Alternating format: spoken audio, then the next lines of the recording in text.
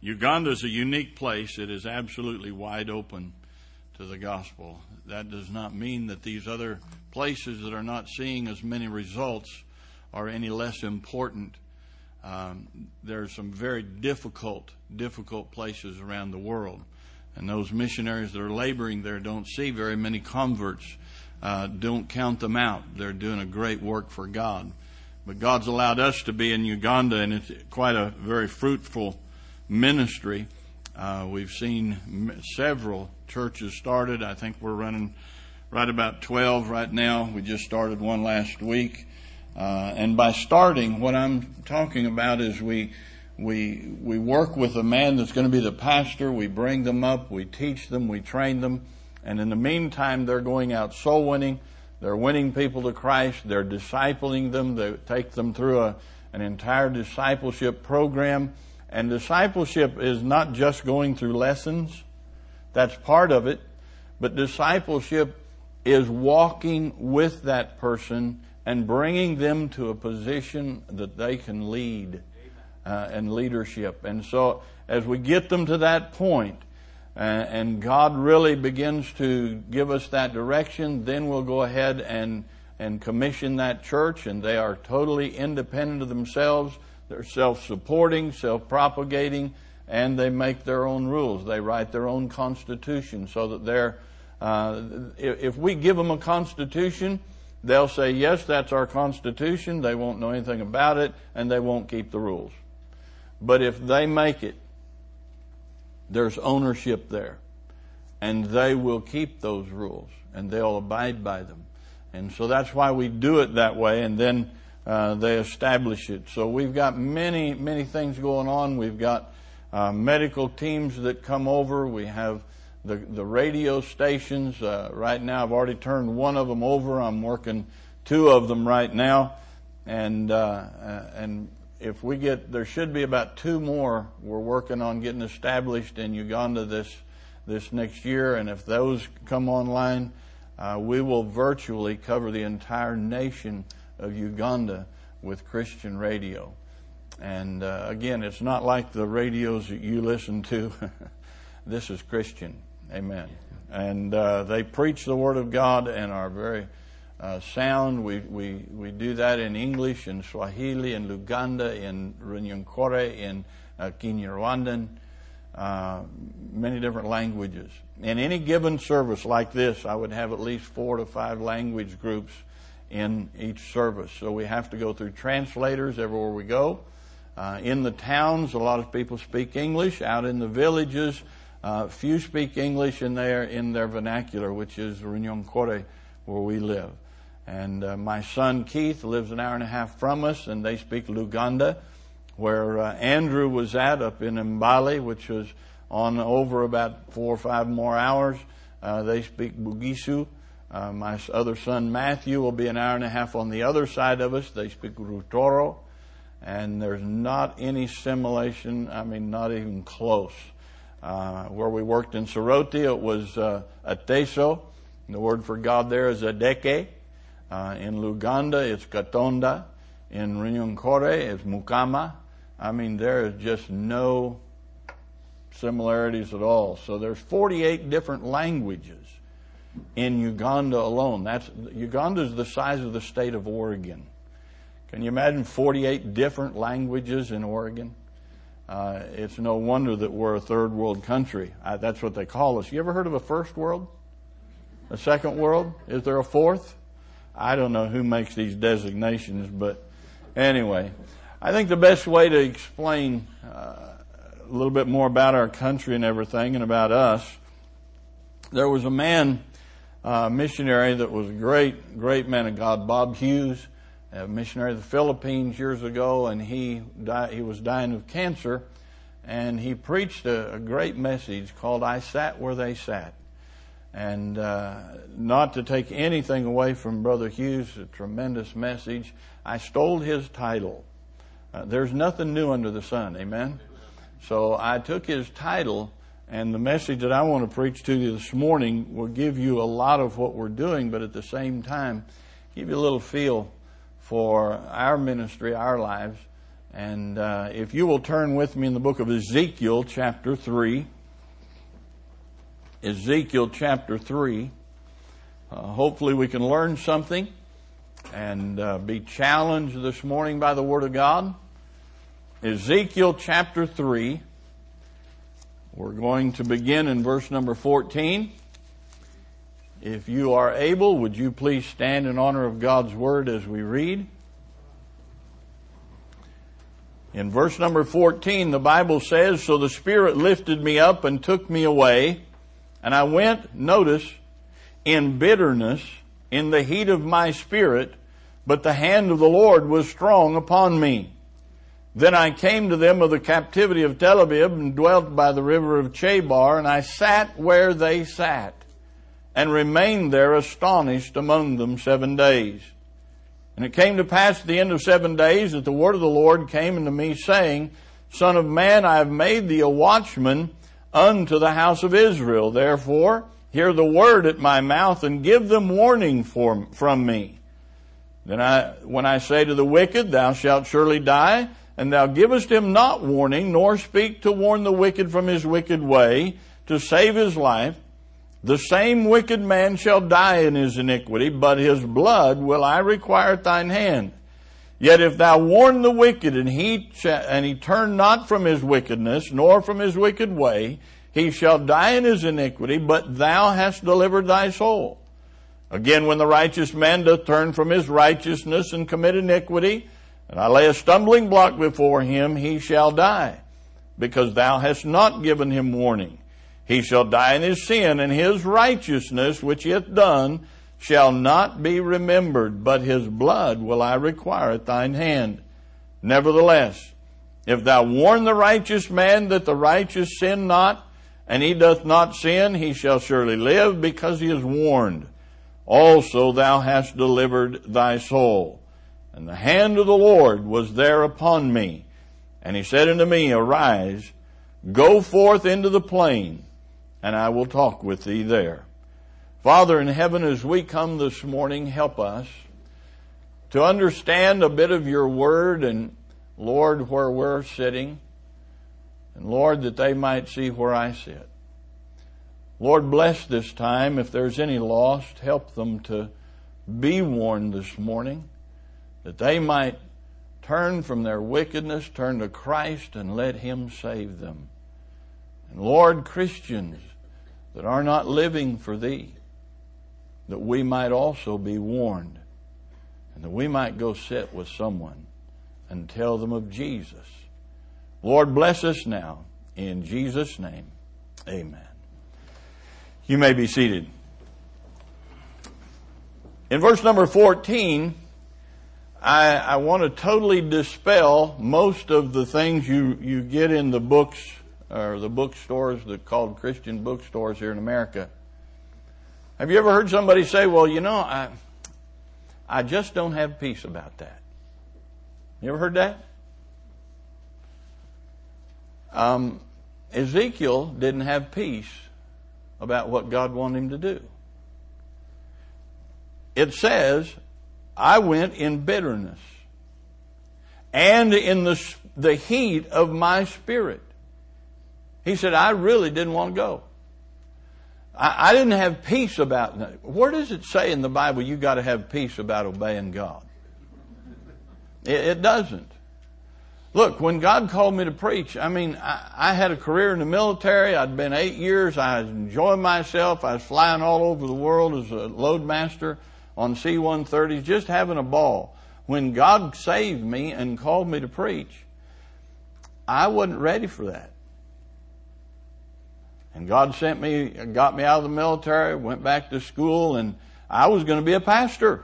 I wanted to be a pastor. And so when I went to school, I was going to train to be a pastor. And God said, you're going to the mission field. I wasn't ready for that.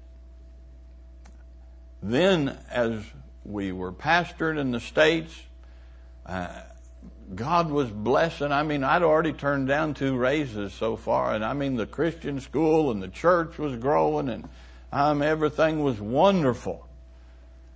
And God said, you're going to Africa. I really didn't want to go to Africa. I really didn't leave anything over there that I need to go get.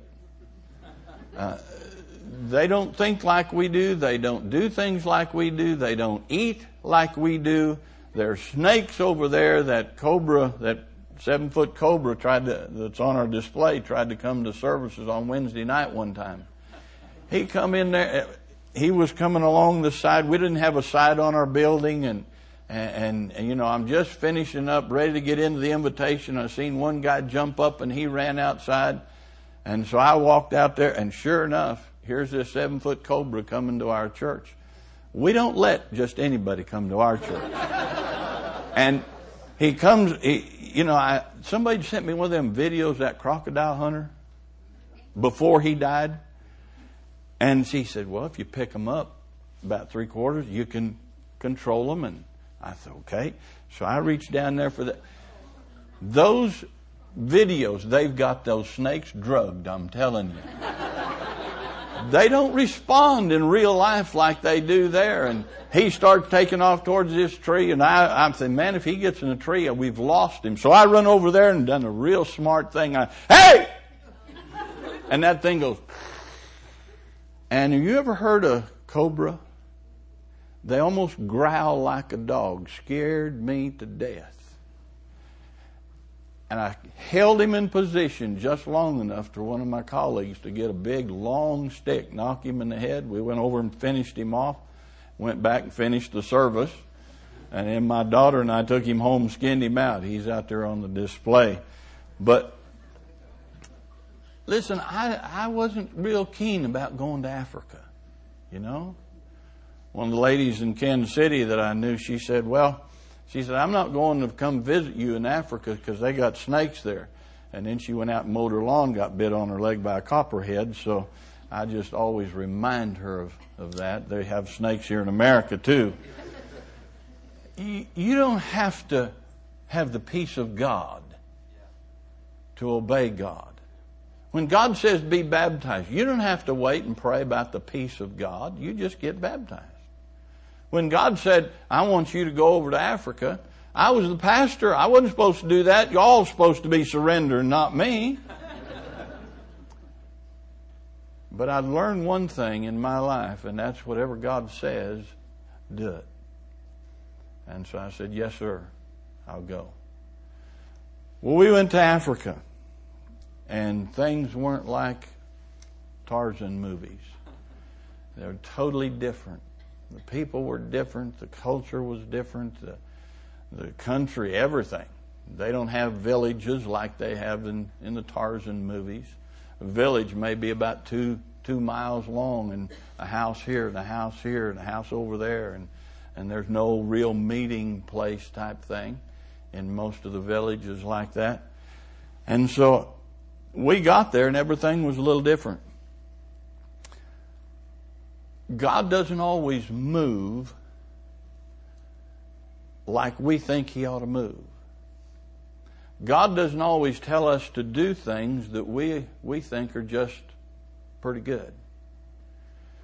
We have to learn to trust Him.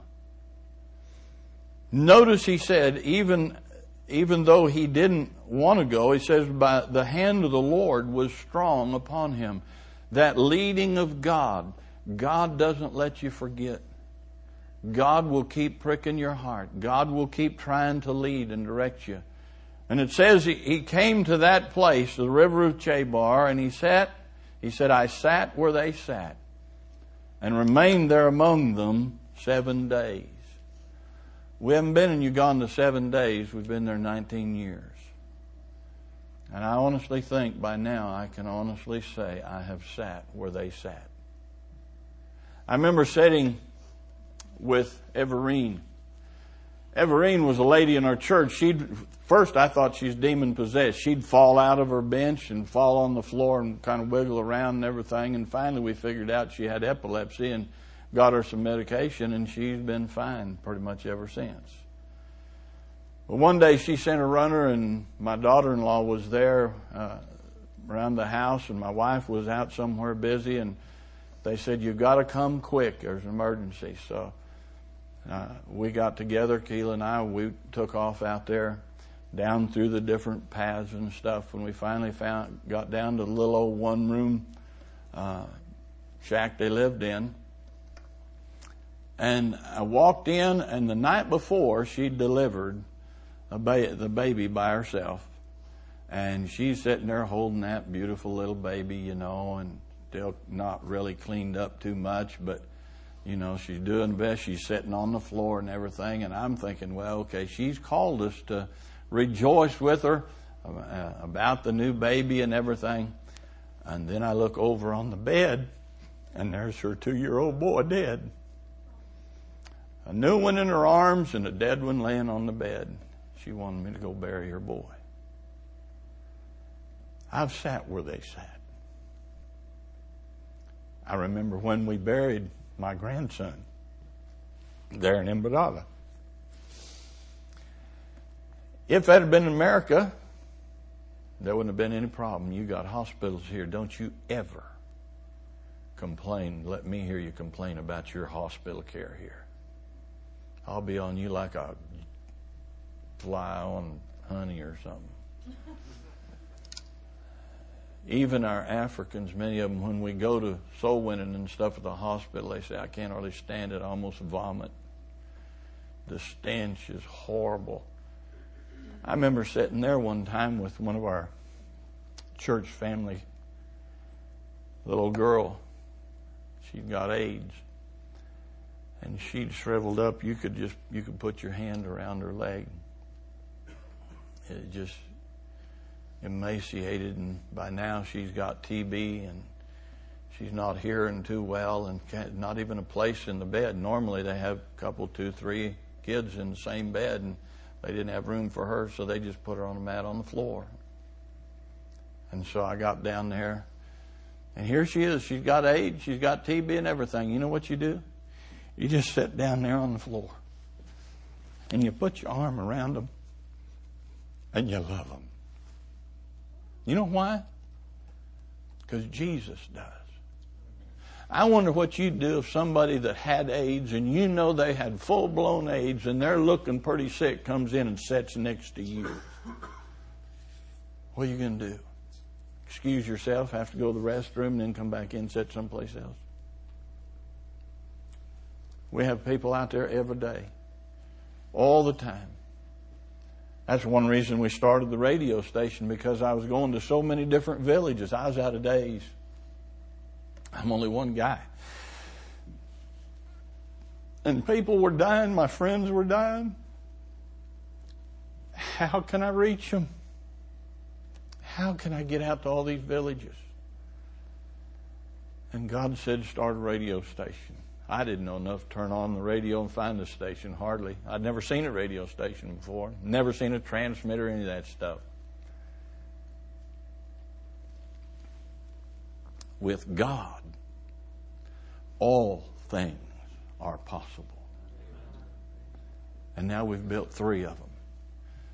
And there's not a week goes by that somebody doesn't come to the church from one of these villages saying they've been saved, wanting more information, wanting a Bible, wanting literature, wanting training, something.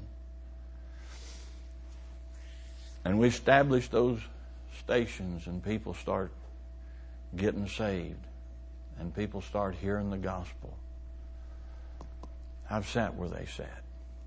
I remember when we went up to the Pygmies, and the Pygmies, they're just little people. The picture on this side of my display, it looks like just short people. Well, that's all they are, just short people. They're Pygmies. But the other Africans don't believe they have a soul. The Protestant priest there said that we'll let the Pygmies come up and worship with the humans. They really don't think they're human. And even our people in our church, when I brought pictures back, they said, well, Pastor, they look like us. I said, they are like you. And we're up there and we're seeing people come to Christ. We just set them down in the grass where they're at. You don't have a nice pulpit and things like that. You just take your Bible and you start walking around. We're not plugged into electric. We're plugged into banana trees. Amen. And you start walking around and teaching them, and you're just walking through them and here and there, and they're just all over. And as you give them a gospel, you can see it in their face that God is getting a hold of their hearts. What makes it so unique there is that in every place you have a government book. It's required by government. Anybody goes there, you got to write down what you're there for and everything. They like keep track of you. And so they'd brought me the book, and I'd signed it, and I kind of leafing through it, and I noticed it says Bishop so-and-so and Reverend so-and-so and Bishop so-and-so and Reverend so-and-so, and all the way, just page after page. And I didn't question it. I just noticed it, and I put our names in, and I give it back to them. After I got done preaching, we had about 30 of those little pygmies saved. One of them was the village chief. And he was going to take us to another pygmy camp around the mountain there. So he gets in our vehicle and he says, he said, we have never heard that before. And I thought, Reverend so-and-so, Bishop so-and-so, Bishop so-and-so, Reverend, page after page, and nobody has stopped to tell them. Come to find out, the other bishop owns the land, and he was making money off of them. You come over there, and we'll take you to the national park and show you the elephants and stuff like that. He was having people come over, show them the pygmies. He's making big money. And because of that, we got people saved, and we're starting to teach them how to read and write. They could speak Runyon-Cory, but they couldn't read it or write it. So we was teaching them all that, and when the bishop found out of it, he got us arrested. He didn't want us messing with his thing. We was taking food out to them because they're virtually starving. And he lets them. Makes it more, interesting for people coming over. But when we tried to help them, they run us off the road and had us arrested. And not all the people that you think are wanting to help people. We're going to try to help them. We had one of the medical clinics that you saw in the video, and we got a bunch of folks together. We treated about 1,200 people in 2 days. And one of the guys that got saved in that happened to be the mayor of the city.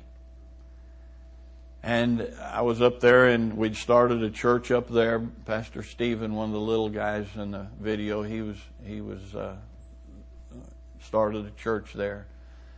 And I was up there visiting him, and the mayor said, he found out I was there, so he sent a runner, and they brought me into this council meeting.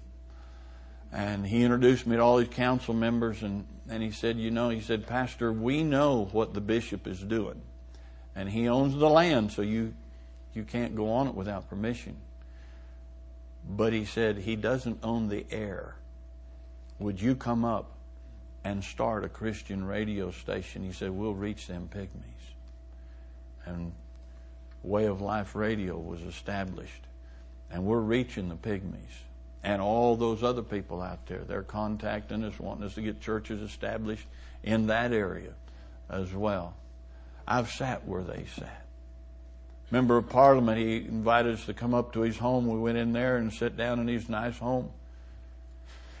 He said, my people up there in Soroti need the gospel.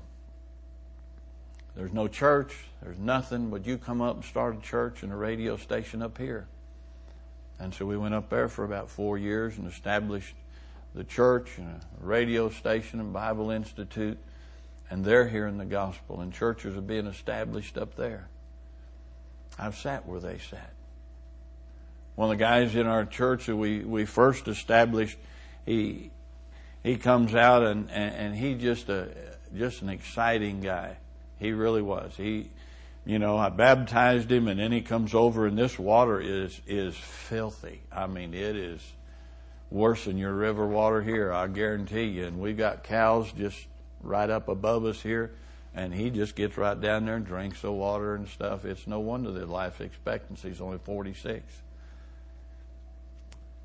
Last time I saw Stephen, his brother had to help him out to bring him around and set him down in their living room, their sitting room. His furniture was a brick, and he sat on that brick. And his legs and arms were about that big around. He was dying of AIDS from his past life before he got saved. He said, "Pastor, my family's been trying to get me to go back to my old religion," but he says, "I'm staying true to Jesus." We buried him in that little banana field right behind his house a couple of days later. I've sat where they sat. One of the men, he'd been in exile. He was a captain in the Botha's army. And being in exile, he was trying to get all the money he could. And it's not unusual for somebody to come and try to take money from the missionary. You know, it's like people come and want you to buy their diapers and pay their rent and all this, you know. Well, he was going to take that missionary for his money, but the missionary was faithful and he witnessed to him, and Cincher got saved. I mean, he got him a dose. And he got a burden for his people back there in Uganda. He's in exile over in Kenya. Now, this guy used to live in the palaces. I mean, he'd walk into the president unannounced any time, day or night. He was one of the top dogs. But now he's got a burden for his people in the village. He came back once, tried to tell them about Christ. They arrested him, was going to execute him. Him and about 3 others busted through the window at night and escaped. He said, "All I know is I heard shooting." I remember when he came and they gave him amnesty, and he came back, and all he wanted to do is start a church out in his village. So he came, we went out there, and night after night we'd stay out there until you couldn't see each other anymore. I mean, you know, the sun goes down and it gets dark over there. And if you're dark already, you can't see nobody. You know, he could see me, but I couldn't see him. But we're just sitting around there at night and just having a wonderful time and just sharing many of the different things. But we got word Cincher wanted to see us, so we went out there. I mean, it about an 8-9 hour trip out there to the village where he's at. And little old mud hut, you know, he went from the palaces down to the mud hut. And he brought some of them little old chairs out there and set it in his compound there. And I thought, well, maybe he's having some trouble with the government or something. And he looked at us and he said, I don't know how to tell you this, but he said, "Me and my whole family are dying of AIDS." See, we've been witnessing to this lady. She's a nurse in a clinic. When we get malaria, she gives us the injections, and she's purposely infected us, my entire family, with AIDS virus, with tainted blood. She hates God and everything about us, and so we're dying. One of the most godly men, wonderful man of God I've ever met. When we buried him, there were so many people pressing up against us. They gave us dignitary. They put chairs out, and we were the dignitaries. And so we was sitting there, and people started coming from all over the place and just crowding. So we just folded up the chairs and just passed them over the crowd, and we're getting up there, and they literally pushed us up against the casket. And we had to preach the burial from there. He'd touched so many people's lives since he'd been saved. I wonder how many people you've touched. I've sat where they sat. I've sat at coffins over there that smelled so bad because the Catholic Church wouldn't bury them because they thought they needed to pay more money. So they wouldn't bury them. They'd let them rot. The family come to us and said, would you bury them? I said, "You bet." And we went out there, and the mother, or the wife rather, is standing halfway close to the casket and stuff over her mouth and nose. It was just, the stench was horrible. And I got to preach to about 750 people. I've sat where they sat. And you know what? I too am astonished. I'm astonished at how open the Ugandan people are to the gospel. But I'm also astonished at how few people want to go tell them. It's not a hard field. Oh, we've got problems. We've got difficulties. My wife on Mother's Day, just a month ago, come out close to dying. And when she needed oxygen in our big town, there wasn't one drop of oxygen. We had to go 4 hours just to get oxygen for her. But God's good. We've lain there with malaria, wondering how many of the folks back in America are praying. How many of you that took our prayer cards are really praying for us? When you're laying there and your head feels like it's going to explode, and you wonder if you're going to live or die,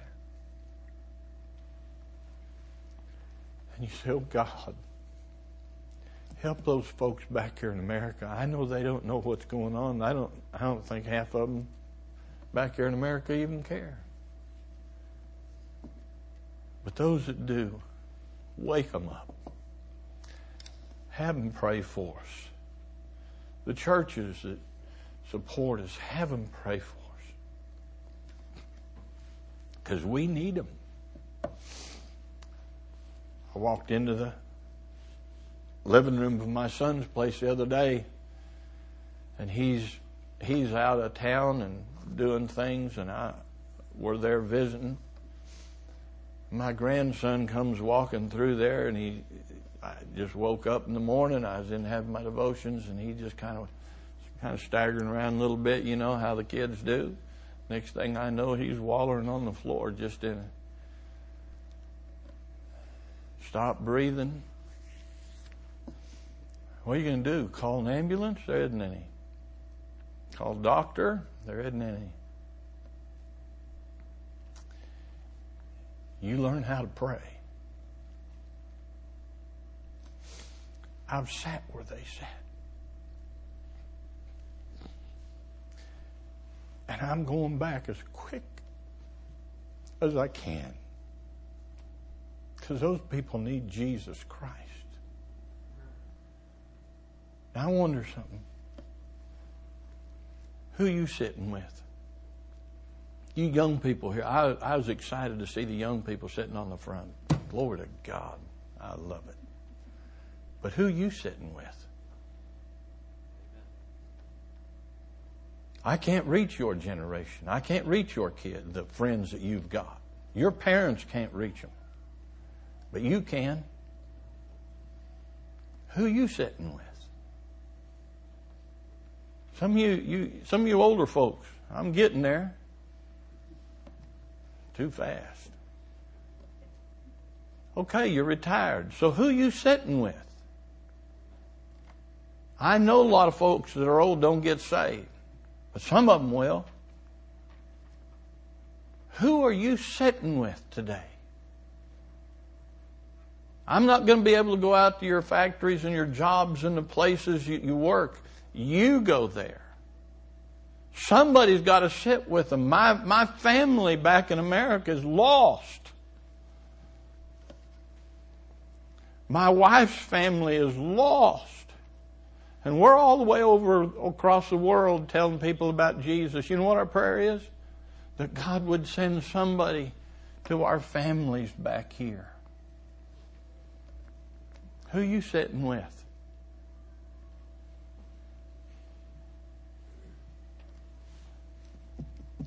We're watchmen. We have a responsibility to tell people about Jesus Christ no matter what the cost. I tell you what, I feel better and safer over in Uganda than I do here in America. You got some weird people back here. Huh? You'd feel the same thing when you go over there. Walk up to a Muslim, have him rip the track up, throw it back in your face and say, I hate you. You better start learning how to witness to Muslims. You know the Independent Baptist Church is the only group that can witness to Muslims because we are the closest like them. Huh? Hey, we believe you're not supposed to drink. That's what they believe. Hey, we believe in bigger families, not just this 1.5 or whatever. I'd hate to be that half one. We believe in women being modest. There are several things that we have in common, and when you start setting down those commonalities, and then they start saying, hey, you're not like these other folks. Hey, we have the Word of God. And we can sit down with the Word of God. Look, they don't take that Navajo Indian version. They won't use it. Why? Because they know that there's so many mistakes in them. That good news for bad men, look, it don't work over there. The Protestants use it, and they can't witness because the Muslims can point out all the errors. But you know what? When you sit down with this book, they're dead in the water. Learn how to witness to Muslims. I've seen some of the biggest mosques I've ever seen here in America just in the last month since I've been back. They're coming in fast as you can. You better learn how to witness to them because they need Christ too. We sit down with the Muslims. We see them come to Christ. They can be saved. Who are you sitting with? I beg you this morning. You get the picture in your mind of one of your friends, one of your family members, one of your schoolmates, whoever it is, somebody you know that is lost.